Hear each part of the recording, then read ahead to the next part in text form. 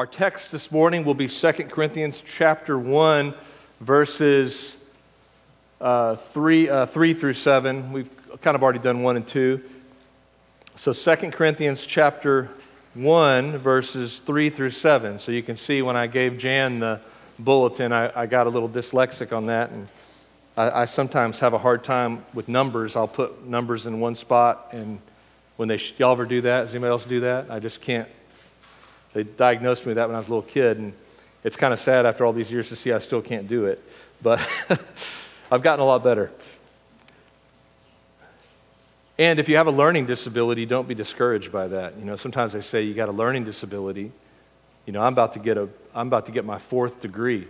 So you can do anything if you put your mind to it, kids. So if they tell you that something's wrong with you, nothing's wrong with you. You just have to work hard. Let's look at verse 3 there. Chapter 1, verse 3. All right, go again.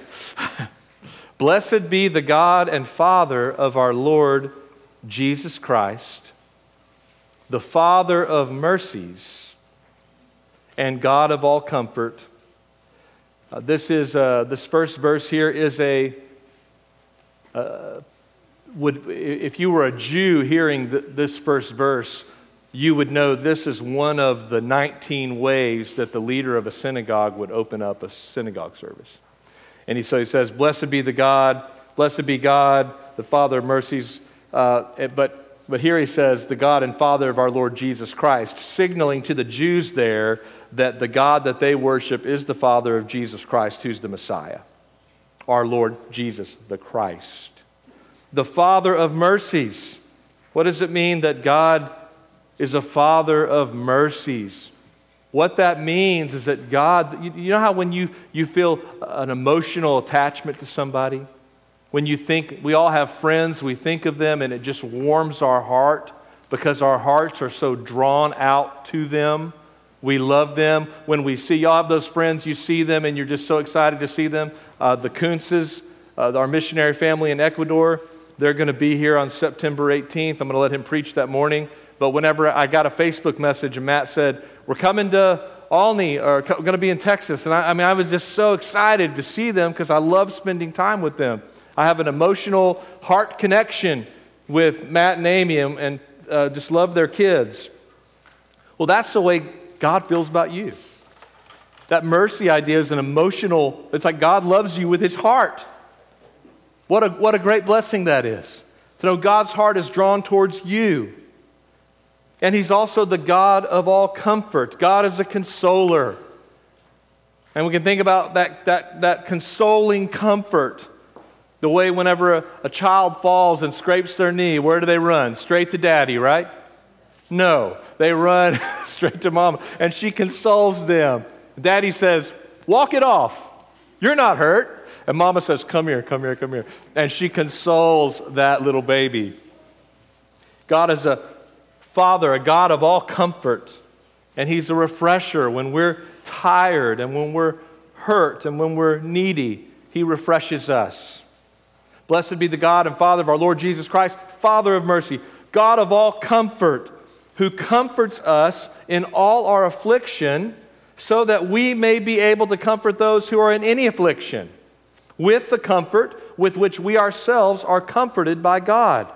For as we share abundantly in Christ's suffering, as Christ's sufferings overflow to us, so through Christ we share abundantly in comfort too. If we are afflicted, it is for your comfort and salvation. If we are comforted, it is for your comfort, which you experience when you patiently endure the same suffering that we suffer. Our hope for you, Paul says to this church, our hope for you is unshaken. For we know that as you share in our sufferings, you will also share in our comfort. It is said among preachers that if you want to draw a crowd when you preach, you should preach on suffering. Because everybody is either suffering, just coming out of a time of suffering, or is about to enter into a time of suffering. And this passage is indeed about suffering. Suffering and affliction is mentioned 7 times But you know what's mentioned 9 times?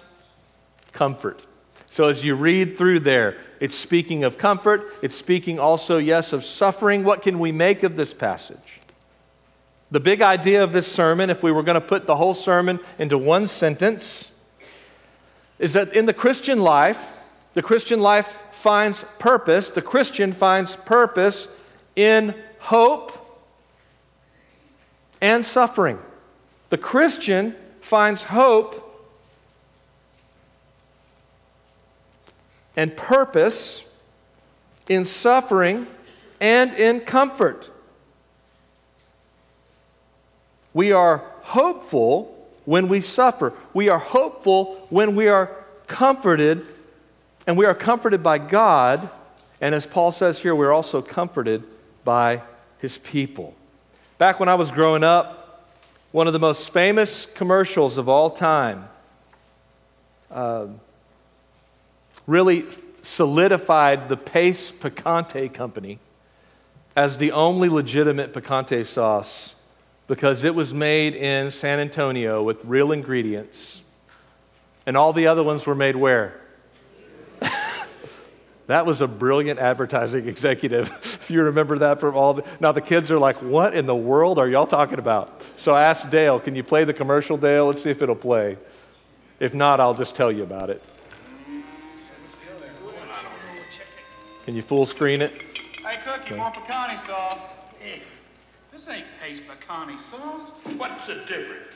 Cookie, Pace Pecani sauce is made in San Antonio with fresh vegetables and spices by people who know what pecani sauce is supposed to taste like. This stuff's made in New York City? New York City?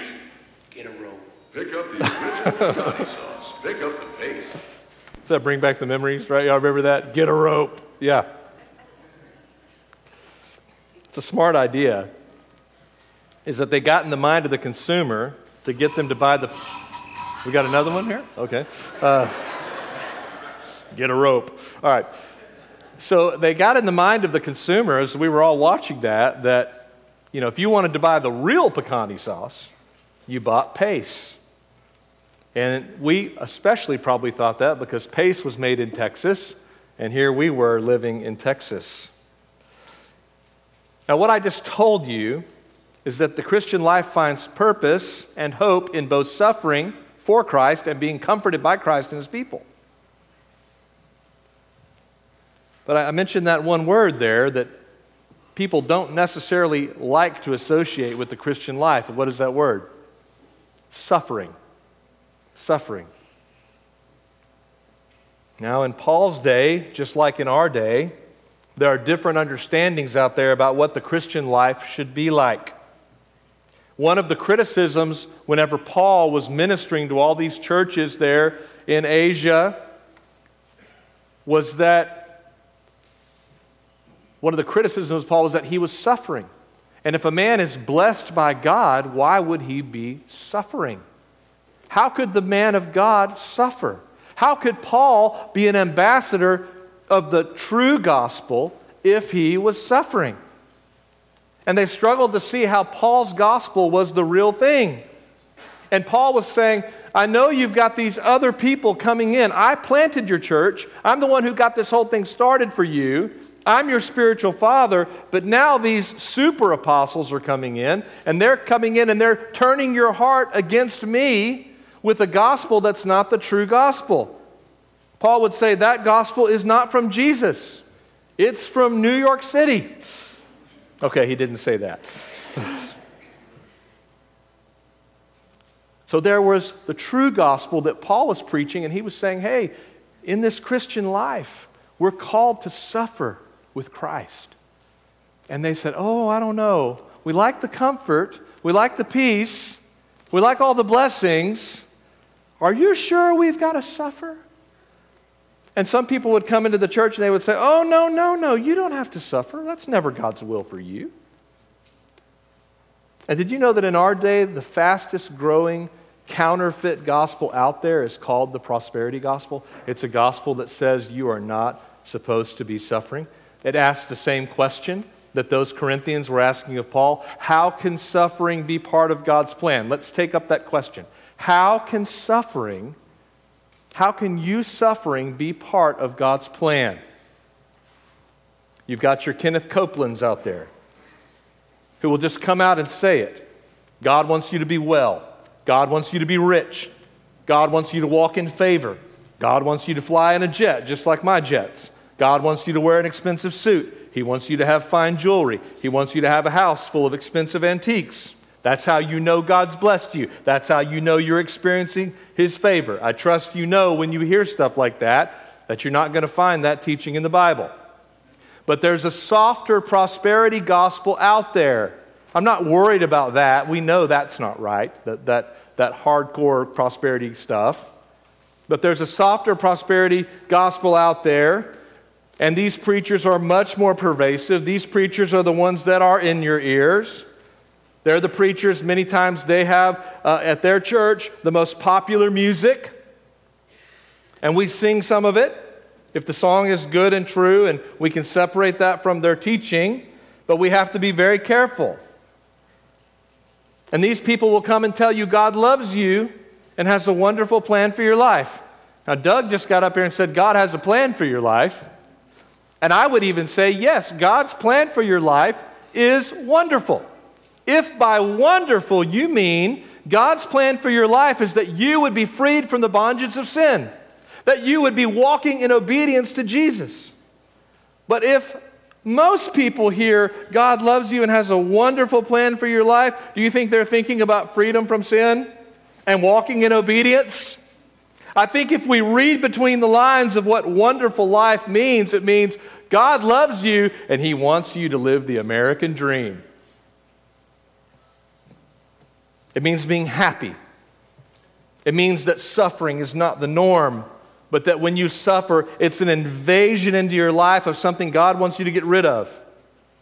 And all you have to do is be committed enough and then work hard enough and believe hard enough, and God will take all that suffering out of your life. The prosperity gospel, this more sneaky version of it, says if you work hard enough for God, then God will work for you and give you what you really want. Some sanctified version of the good life. Healthy, well-adjusted children, a good self-improvement program, self-actualization, self-confidence, self. It sounds like the Burger King commercial, to stick with our theme. Have it your way. You can have what you want. God's going to help you get what you want.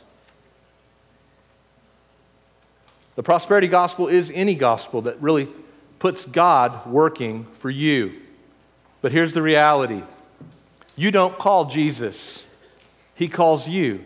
Then you call on Him. We love Him because He first what? Loved us. And Jesus did not call you to take up a Cadillac.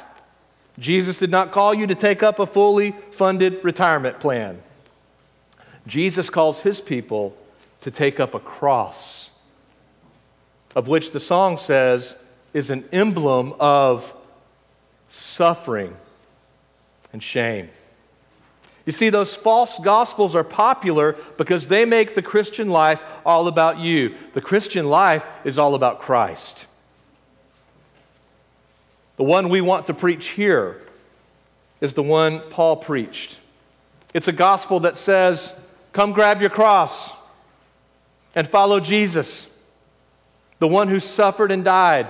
And you come to die to yourself. You give up your life. You surrender yourself to Jesus. You give up the lordship of your life and you say, Jesus is Lord, Jesus is King. This is what we preach.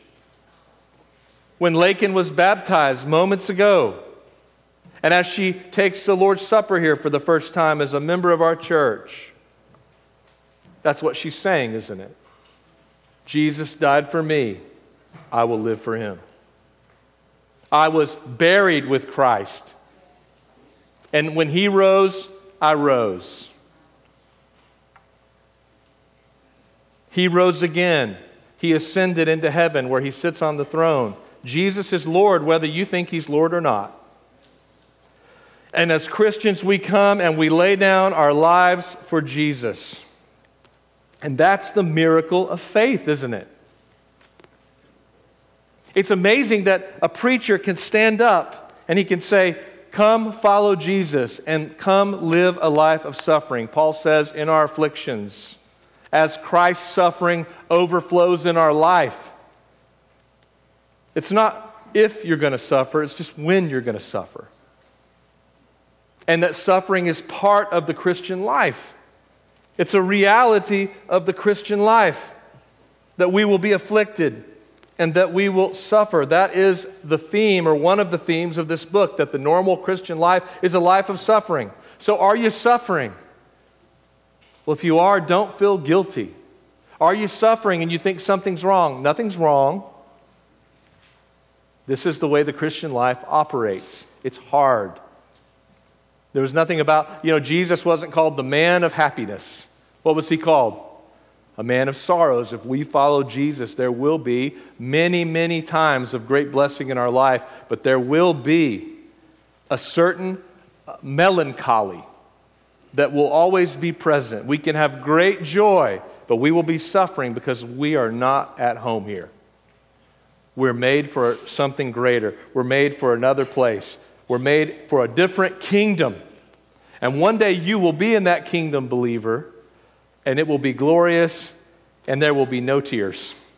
But we're not there yet. And so it's no wonder in a world that is fallen and so full of sin and full of evil, mean people that do awful things to one another, it would make sense that we're going to suffer.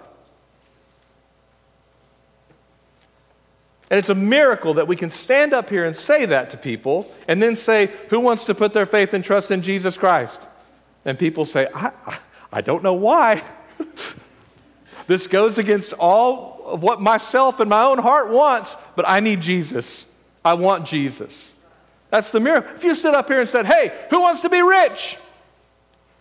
Who wants to be wildly successful in life?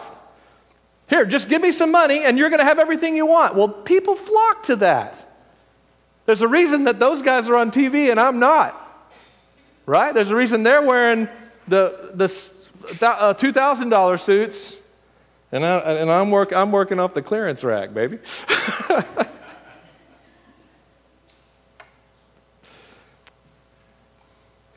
That's what people want. They want that gospel that tells them that it's all about them, but it's not. They want a gospel that says, hey, everything is going to be awesome, but the reality is it's not. And the reason it's so dangerous to have people think that if something's going wrong, something is wrong,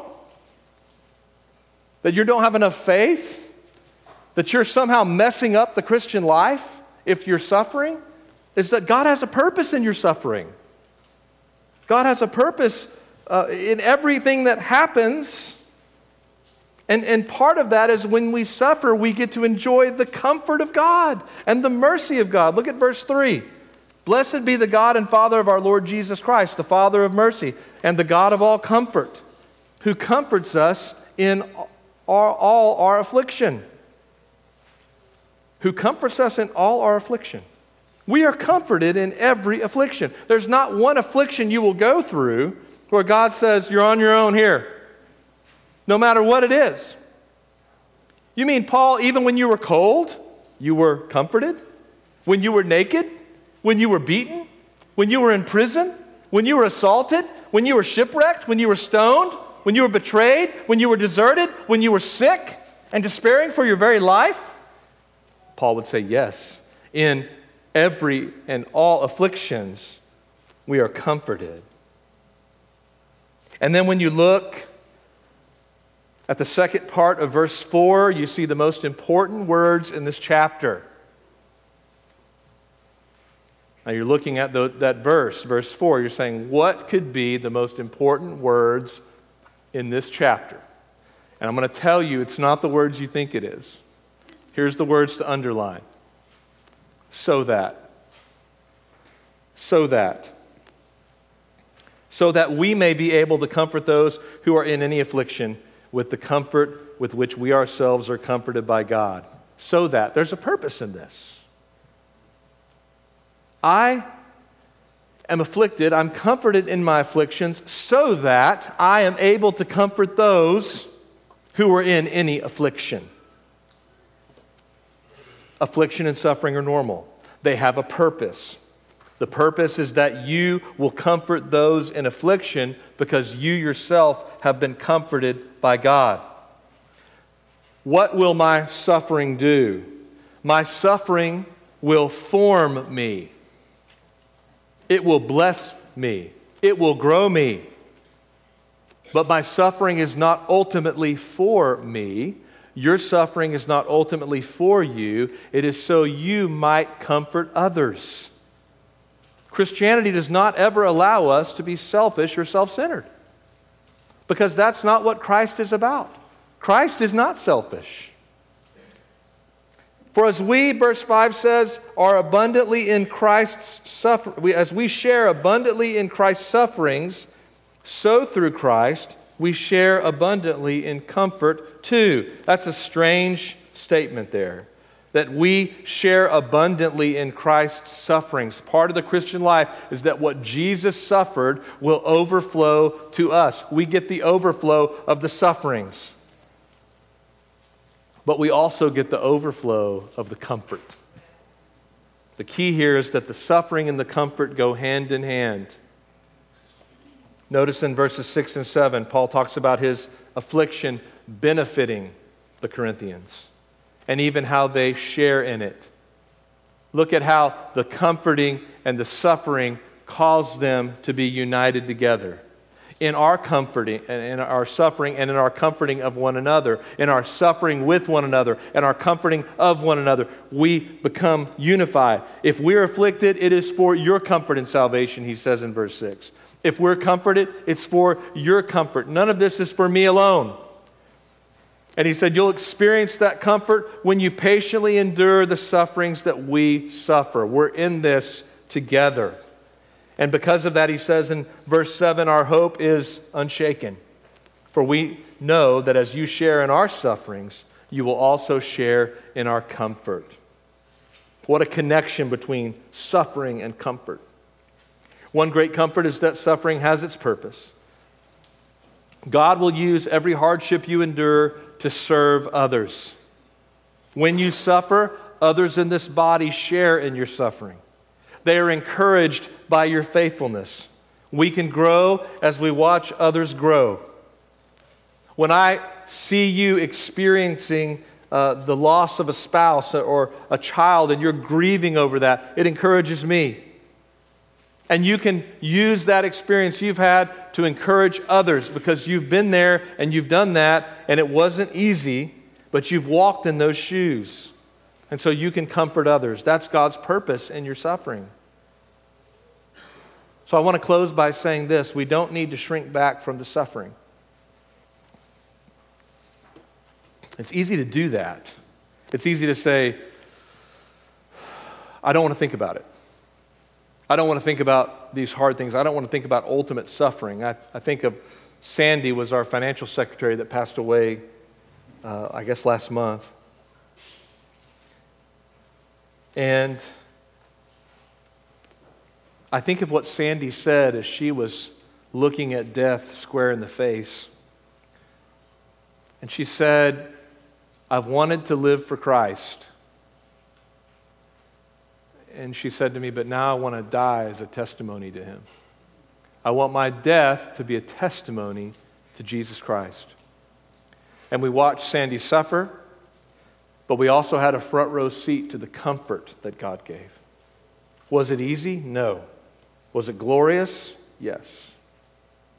What a testimony her life and death were to Jesus. So don't shrink back from the suffering. Remember this C.S. Lewis quote, God whispers in our pleasure, but He shouts in our pain. God whispers in our pleasure, but He shouts in our pain. And I would add that He comforts us in our pain. And then He allows us to bless and comfort others who are suffering. Let's pray.